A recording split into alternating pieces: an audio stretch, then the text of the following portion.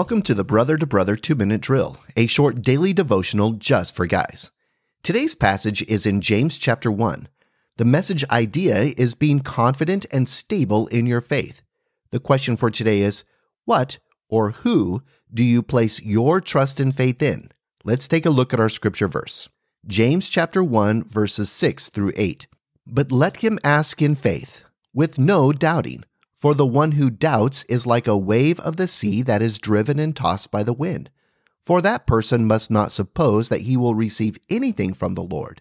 He is a double-minded man, unstable in all his ways. One of the great tools we have through modern technology is our extremely accurate GPS mapping driving route apps on our phones. They are pretty remarkable. They can tell me the current speed limit, how traffic is flowing on the route, if there is construction or an accident up ahead, and of course, the fastest route to take. A few years ago, I was driving to Pike's Market in downtown Seattle.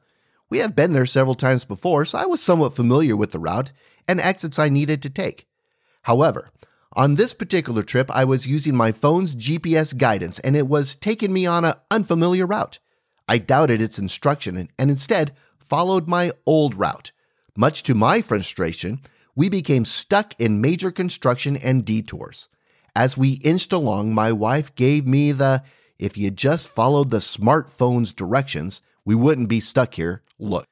I've heard these verses taken out of context many times by those who want to justify that their wishful thinking will produce their desired result. Well, God isn't a genie in a bottle. The instruction is for those going through a trial who lack wisdom, which is knowledge, strength, and direction, and are seeking God's help, and so they ask in faith. They can have confidence that God will answer their call for wisdom. They are given a caution to not fall back on trusting in their own understanding and thus suffering the consequences of being double-minded and unstable. If we can trust in a smartphone, we can certainly trust in the directions and wisdom from our all-knowing Creator who deeply loves us. Thank you for listening today. Tell a friend about this devotional and join me for tomorrow's 2-Minute Drill.